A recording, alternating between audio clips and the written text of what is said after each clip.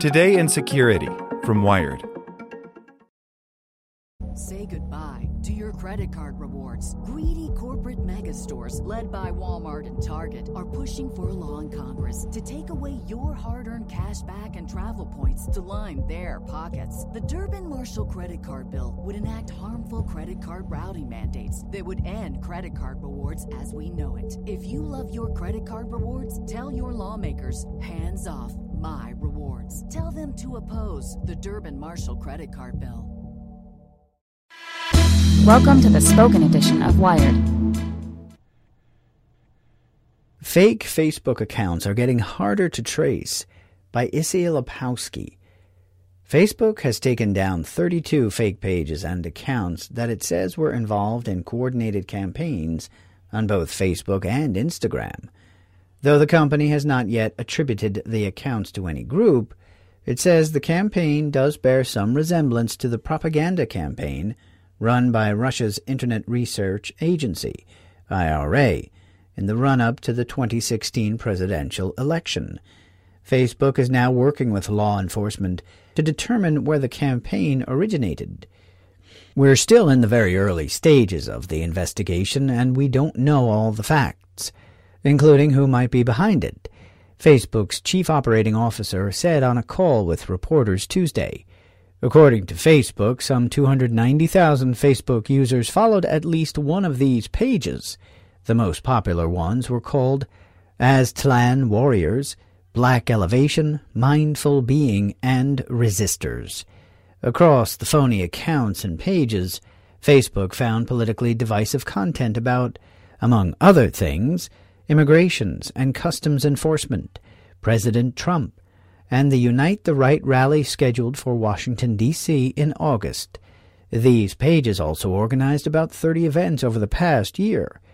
One event, a protest against Unite the Right in Washington called No Unite the Right to D.C., was scheduled for August 10th. It was co-hosted by other legitimate pages, and more than 3,000 people indicated they were interested in or planned on attending. The desire to get out ahead of this event, Facebook says, hastened its announcement. The company says it disabled the event on Tuesday and alerted the administrators of those pages. It will also notify those users who were interested in attending the event, but a spokesperson told Wired it's premature to alert all 290,000 people impacted by the campaign. Shortly after the announcement, other organizers of the protest took to Twitter to object to Facebook's suspension of the event. I cannot believe I have to say this. The Unite the Right counter-protest is not being organized by Russians, wrote one user, Dylan Petrohilos. We have permits in D.C. We have numerous local orgs like BLM, Resist This, and anti-fascist groups working on this project. Facebook deleted the event because one page was sketch. Petrohilos also tweeted that the event was founded by another group, not the Resistors page.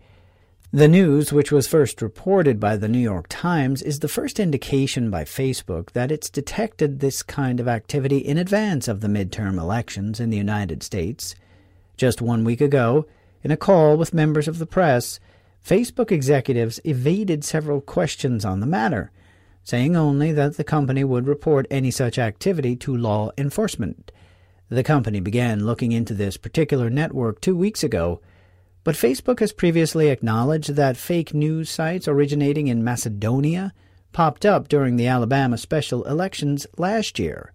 And in April, Facebook shut down hundreds more phony Russian pages linked to the Internet Research Agency, which were targeting people in Russia, Azerbaijan, Uzbekistan, and Ukraine.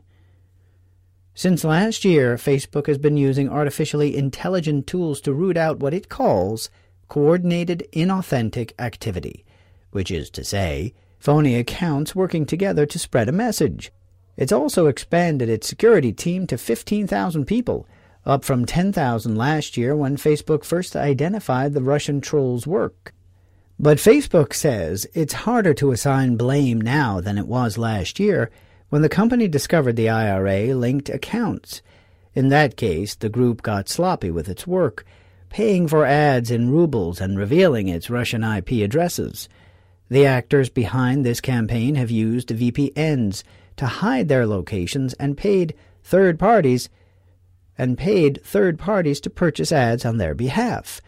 Altogether, the newly discovered pages and accounts bought 150 ads for approximately $11,000, the most recent of which was purchased in June 2018. We're still investigating what happened, but whoever created this network of accounts took a lot of effort to hide their real identity, so we don't yet know for certain who is responsible, Facebook CEO Mark Zuckerberg wrote in a separate post. That said, some of this activity is similar to what the Internet Research Agency in Russia did before and after the 2016 U.S. presidential elections. There are also some loose ties to the IRA. One known IRA account, for example, was briefly a co-administrator on one of the suspended pages. We think that is interesting, but not determinative, which is why we wanted to publish our findings while not relying upon that to do attribution, said Facebook's chief security officer Alex Stamos. The newly discovered network seems to have picked up right about the time the known IRA network fell silent. According to the ads published by the House Intelligence Committee earlier this year, the IRA pages that targeted the 2016 election began to taper off their advertising efforts in the spring of 2017. In this new network, the oldest page Facebook identified dates back to March 2017. Facebook detected this activity relatively early compared to the IRA's interference, the evidence of which wasn't publicly announced until almost a year after the 2016 election.